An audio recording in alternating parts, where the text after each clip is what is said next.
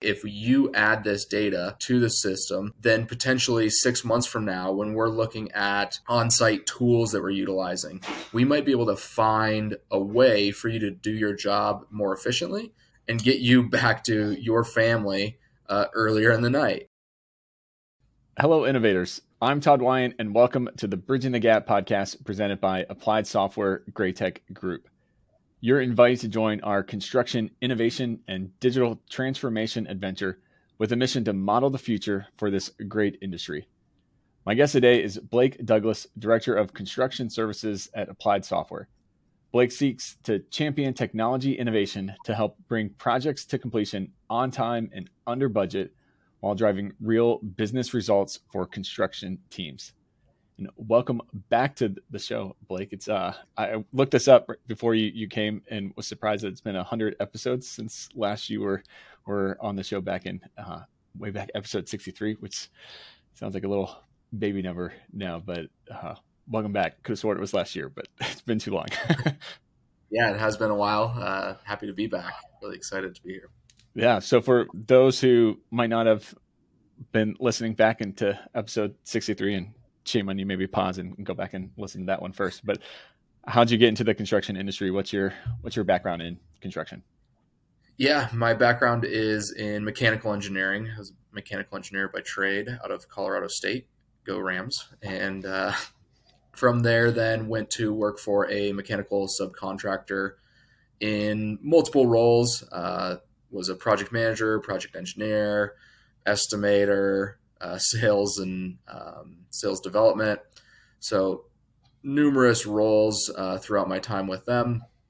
From there, then I went to work for an oil company in oil field, doing hydraulic fracturing as well as some business development in that capacity. And then from there, ended up finding myself right at Autodesk, working with them to stand up what was the BIM 360 platform, what they called the next gen, and working with clients to understand what their needs were for everything construction related, from document management to model coordination, all the way through to any of the field management, project management solutions. And then found my way over to Applied Software as the director of services now, that heading up a department of consultants that help our customers implement the software that they're acquiring through training, as well as working to develop any integrations that they might need for things like ERP solutions or other document repositories, really just any connection between different pieces of software. I work with them to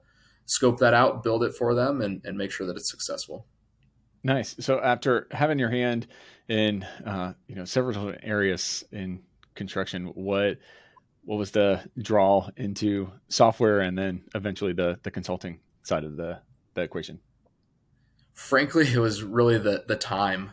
It was hard work being in the field. I remember a lot of days getting up well before the sun was up and being on job sites, and then getting home well after the sun had set. It just was long days, a lot of weekends working to make sure that everyone was on the same page. And this was back in the day when, mobile applications were just starting to become a thing. The cloud really kind of didn't exist.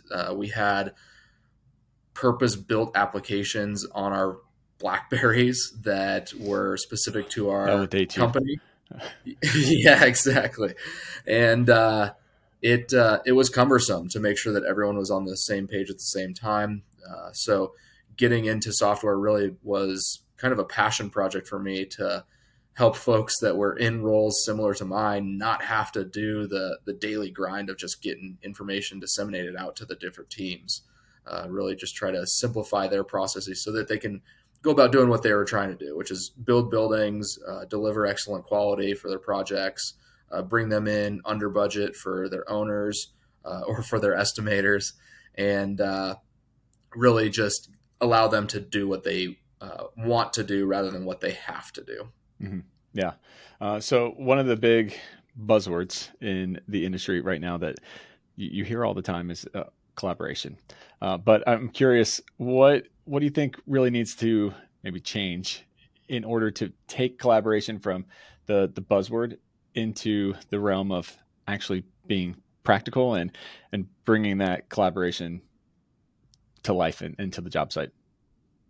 Yeah, I mean, I think we've come a long way, especially from when I was in the field with all the various tools and things like that that enable us to be collaborative. But I think contractually, that's going to really shift the mindset and how different entities work together, specifically the design side versus the contractor side. Those teams working hand in hand earlier in the project, I think, is going to lend itself to collaboration. And it will ultimately have kind of a trickle down effect where the architectural side, all their consultants, they're working collaboratively today, but allowing those sub consultants to the architect to be able to have direct communication with the, say, general contractor or even further down specialty subcontractors, that can really just help with speeding up any type of issue that you might have, getting to a resolution that will keep the project on schedule or maintain the budget, because we're not working ahead of things, running into errors on the job site because we weren't sharing the information that everyone had at the same time. So I think the contracts are shifting that. We see that a lot in Europe. We're working with a lot of collective delivery projects where, hand in hand with the owner, the architect, and the contractors or contract managers, they're all trying to be on the same page to really just get the project to completion. Mm-hmm. Maybe let's back up to and define some terms. So what does real, true collaboration in construction look like to you? Yeah, to me, I think it's just everyone being on the same page at the same time and working towards a common goal. A lot of times the architect, their goal is to deliver a great design that's going to be useful to an owner, and they don't necessarily think about how are we going to build this design. And for the contractors, they're constantly thinking about how do we mitigate our risk and deliver a project, a building that the owner wants and is going to be able to use. So as we bring those two goals to kind of a common space where there's a lot of overlap and we want to deliver a great project for the owner, and we need to do things like constructability reviews very early on so that that design, we know it can be built, rather than just designing it and saying, hey, throw it over the fence, you guys go figure out how to build it now. Mm-hmm. So I think collaboration really is making sure that everyone's aligned in their goals so that they can achieve that common goal as efficiently as possible. How do you create that alignment through good communication to make sure that everybody is on that same page, so that it's not just I'm going to throw the model over the fence and it's your problem now, you redesign it however you want and put the details in that you need, and I don't care, I did my part, it's your problem now.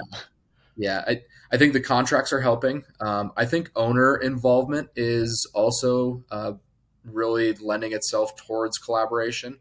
Owners are kind of that friendly mediator, if you will, between what was the very separate parties in the design space and the construction space. Mm-hmm. So owner involvement, we're seeing it more and more, especially as the tools that are used, specifically software tools, are used throughout the different project life cycles, and it spans the life cycle with the same information, and the owners are then taking ownership of that information and that information sharing.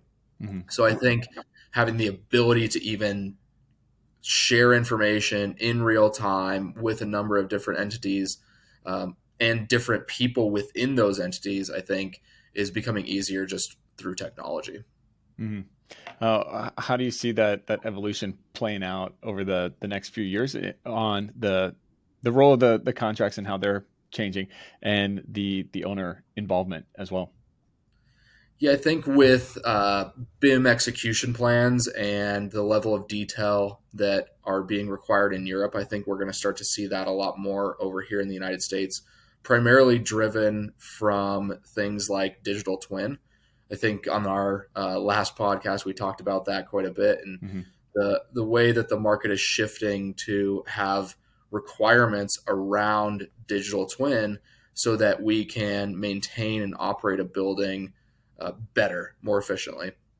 So the vast majority of the cost of building ownership comes in the 30, 40, 50-year lifespan of actually owning the project, Sure. owning the building, rather than just building it.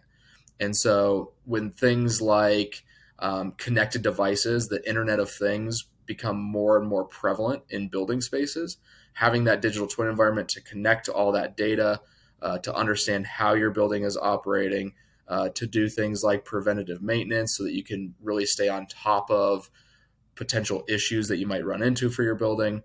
All of that is lending itself towards having this digital twin environment, which then in turn requires having a high level of detail in your design and a collaboration between the design team and the contracting team to ensure that what was designed is actually being built, and what was built is actually being almost redesigned for that handover of that digital twin. Mm-hmm. Yeah. So thinking about um, the skeptic out there that is like, well, buildings have been being built for, a very long time without all being in the same ecosystem, being in the same environment. How do you speak to them? Why does it even matter to have everyone in the same ecosystem from concept to turnover? Yeah, I mean, it doesn't, right? We've proven that we can do it without having it, without having a collaborative environment. But then that's where things like litigation come into play, where this person's suing that person and everyone's pointing fingers and Mm-hmm. nobody's actually getting things done. But we are, right? We're getting things done, maybe slower, might be less cost effective, might not be as designed, or it might not be the most efficient use of resources.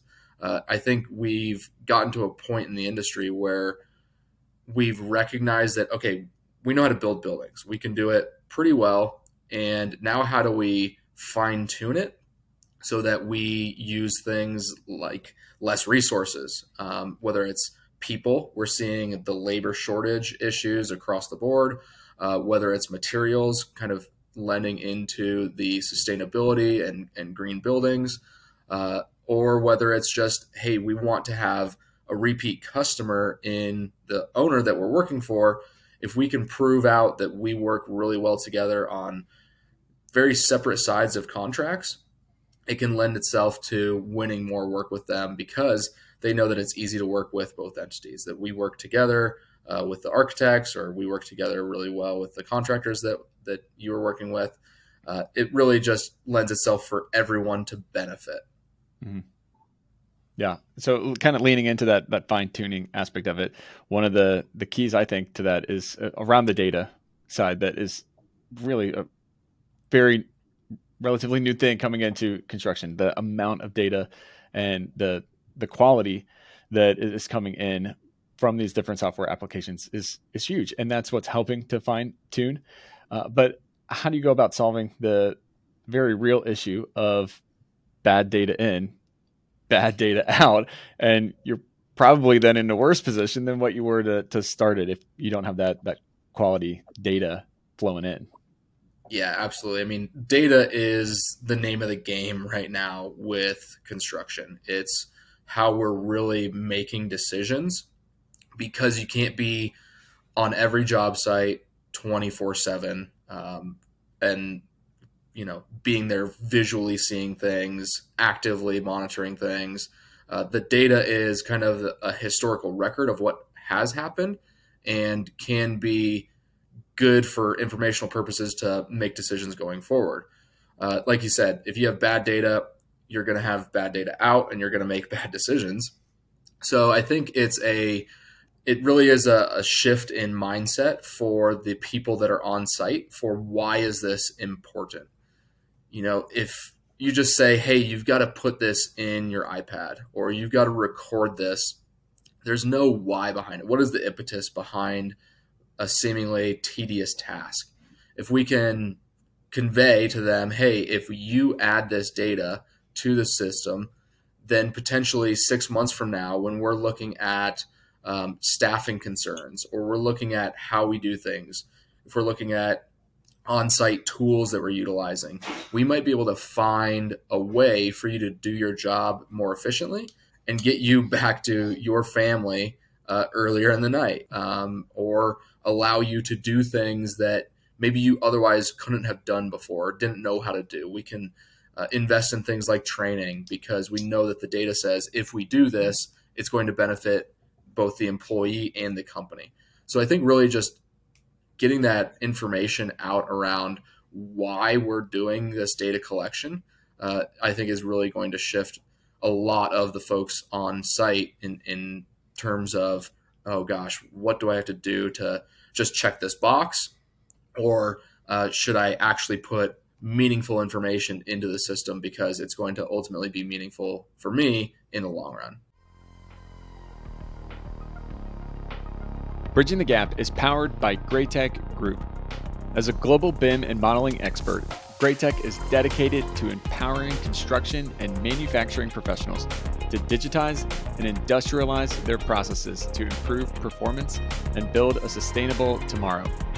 With more than 30 years in the industry, they know how to be your partner in a world where change is the new normal, and always strive to enable their customers to gain an increased competitive advantage to model the future. Visit graitec-group.com for more information. I think that's huge and key to it, of making the data and the need for the data real for people. And then as you brought up with your example, make it personal to them of, yes, here's the business reason why we're doing it, but here's why you individually should care. Because let's be real, people could see the business case and they're like, well, it doesn't really impact me at all, so I don't really care. I get it for them, but I don't really care. But if you make it on that personal and connect with them on that level, they're way more likely to do it and then become a champion for it too, which is really the name of the game, and helping move the ball down the field is building up those champions. Exactly. I mean, you always hear playing for the front of the jersey, right? Because the team logo is on the front of the jersey, but the name is still on the back of the jersey as well. And so if you say, hey, this is going to be great for the company, okay, well, what if I leave the company in 2 months? Or what if the company lets me go in 2 months? Then, okay, was all that for naught? So really to tie it to the individual, the name on the back, I think really shows that the company is looking out for its employees. And then in the long term, as they continue to collect data from those individuals, they can positively impact all of those individuals' lives to really increase their want and desire to work for the front of the jersey. Mm-hmm.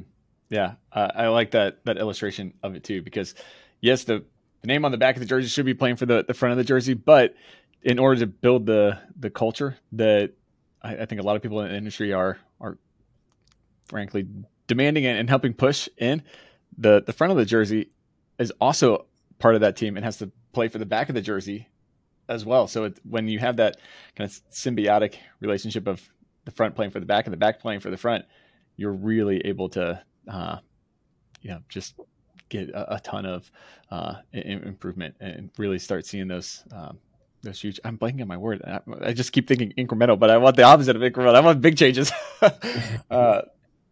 Anyway, I can't think of the word right now, but you get big changes. So do you think being able to have the data and this kind of transparency that we're talking about, is that going to help really bring in more trust into the process, not just within the company, but I'm thinking with the different stakeholders of, there's distrust between the architect and the GC and the subs and every part of the construction lifecycle equation. Does this transparency help kind of start bridging some of that trust deficit? I think so. I mean, the saying, the proof is in the pudding, kind of holds true here, right? Because you can say definitively, based on historical data, we know this to be true. We know that if we do this, this is going to happen. If we change this, this is likely to happen. So I think having that be very cut and dry helps to lend itself towards, all right, if we're all working towards this goal and we know we have option A or option B, and based on data, one of those options is better, we're all going to collectively go about achieving the goal through the best option or the best mode possible. Mm-hmm. So I think that it really just aligns everyone's thought process a little bit better, because it's not just hearsay. It's not just some anecdotal, we've seen this once before. It's true data. It's real factual information that we can make decisions based off of. Mm-hmm. Yeah. How do you think the construction industry is going to be changing and looking differently if we kind of expand out and look to 2032, so 10 years down the road? What's different on the industry?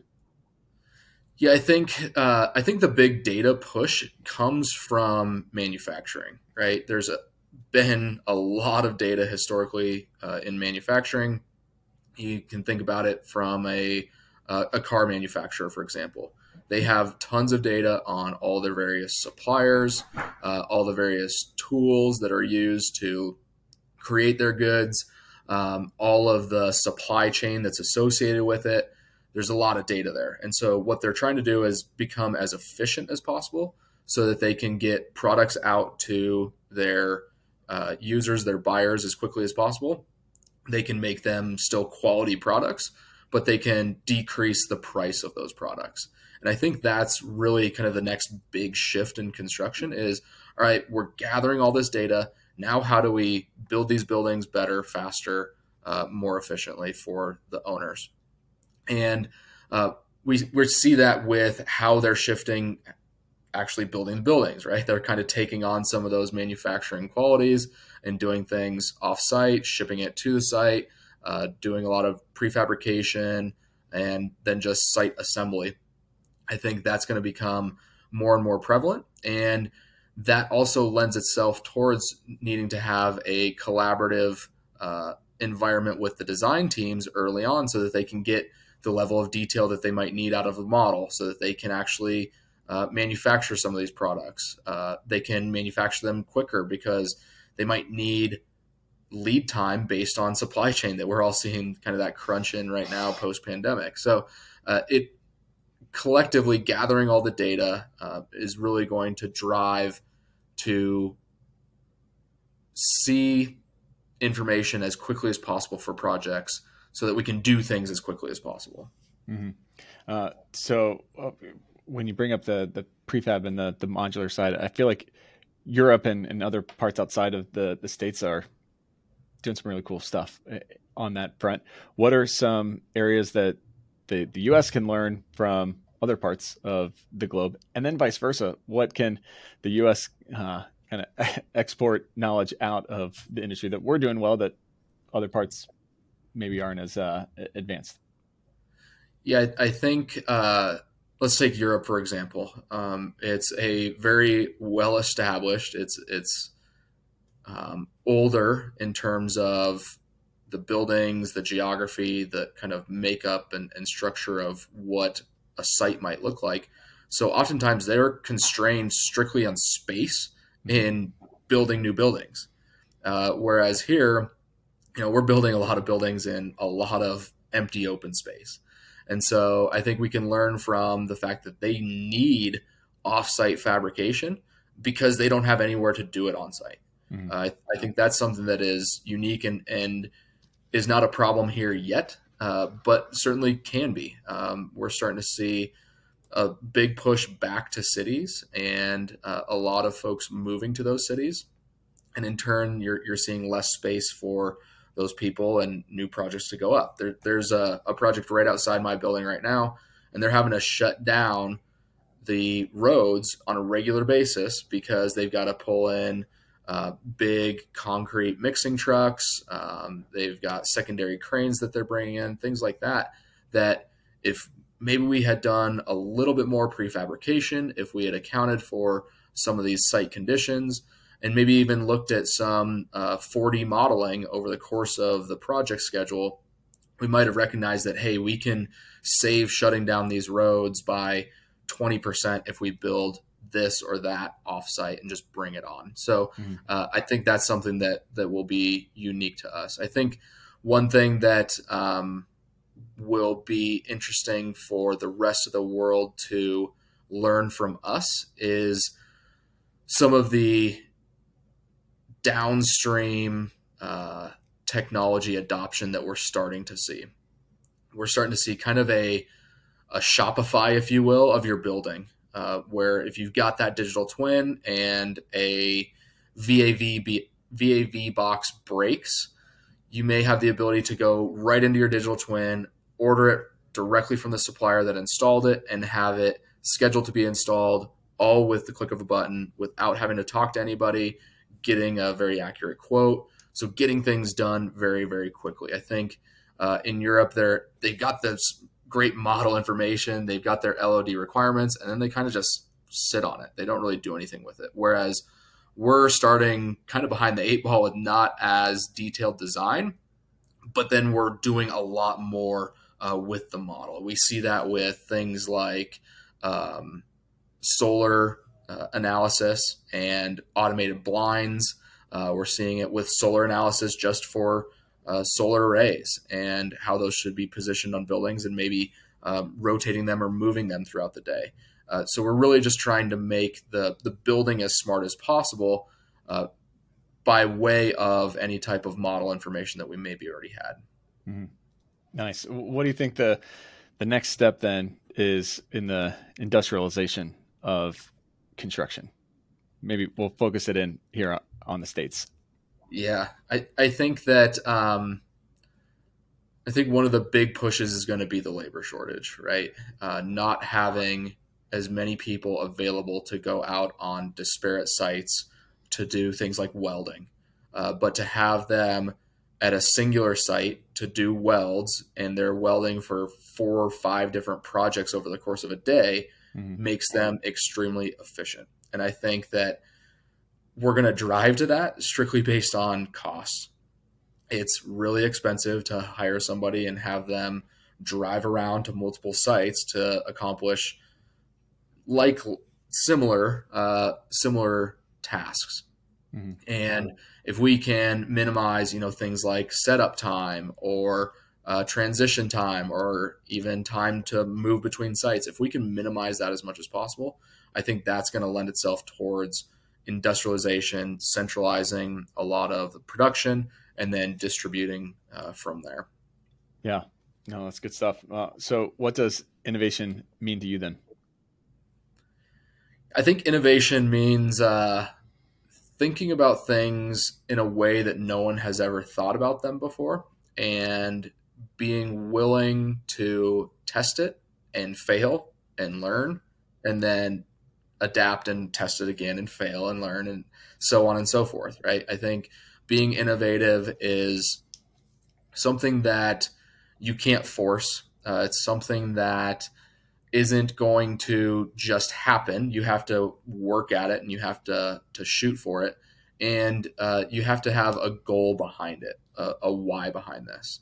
If you're just being innovative to be innovative, you may come up with something that's fantastic in your mind, but in practice, it doesn't really change anything or affect anybody in a positive way. So to really go out and be innovative, in my mind, in the construction space is, hey, how do we challenge that status quo of building buildings very efficiently, or I guess effectively, for the last 100 years in the same way?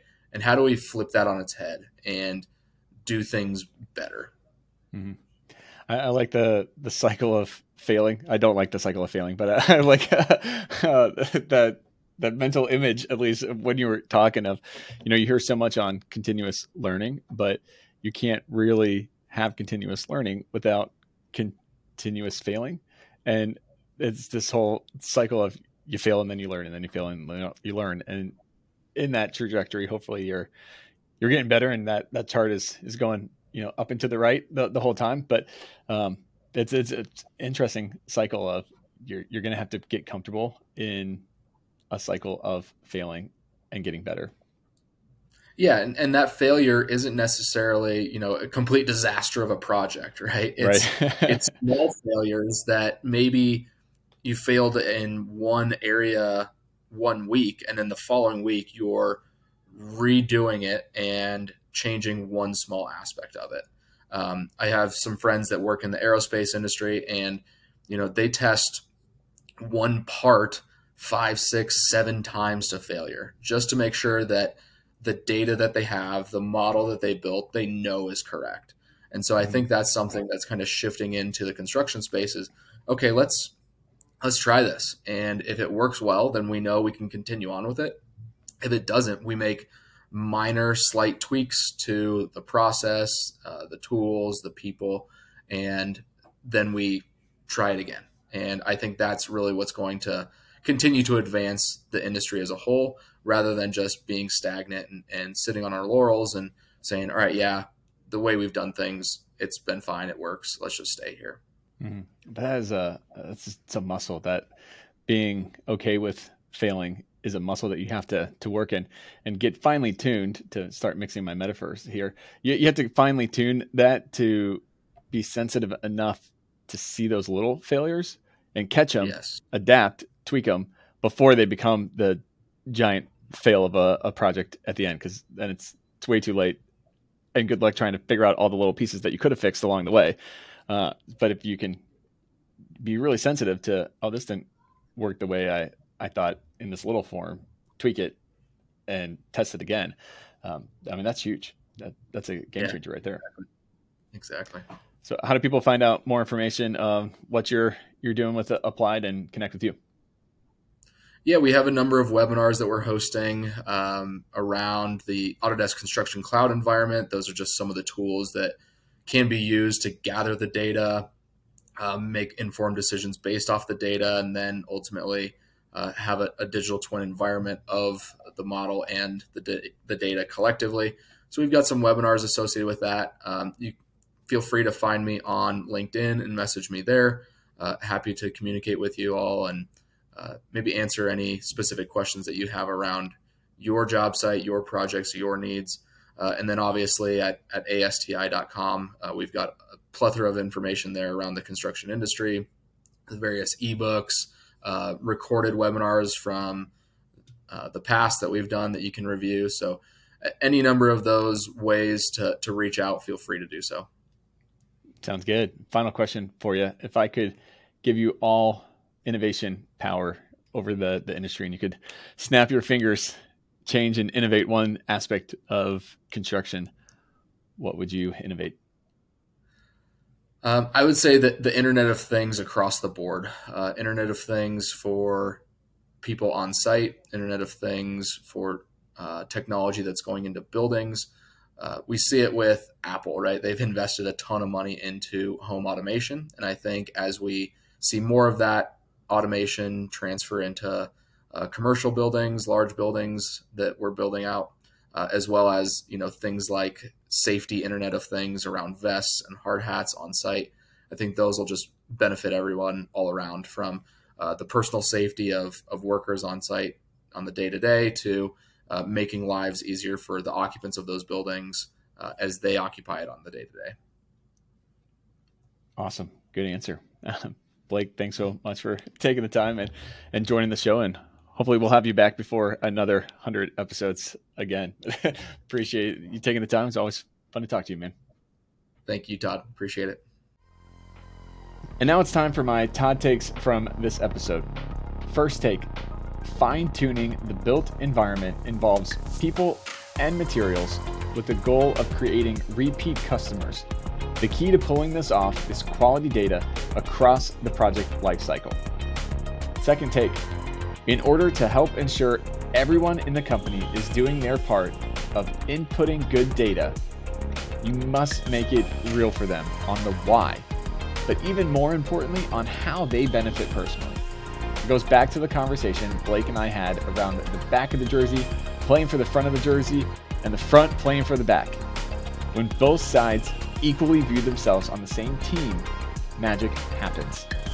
And finally, I loved what came out of Blake's innovation answer around being comfortable in the cycle of continuous failing that leads to continuous learning. As I said, learning from failure is a muscle that takes hard work to build, but wow, it can create exponential growth when it happens. And for the record, exponential is the word I was trying to think of in the moment with Blake. thanks for listening to this episode. If you are interested in learning more, you can visit our sponsor, Applied Software, Greatech Group, at ASTI.com for more information. You can listen to this podcast anytime by simply going to Apple Podcasts, Spotify, or wherever you listen to podcasts. Also, be sure to check out our website, bridgingthegappod.com. As always, I'm Todd Wyant, thanking you for joining the conversation on the Bridging the Gap podcast. Keep innovating.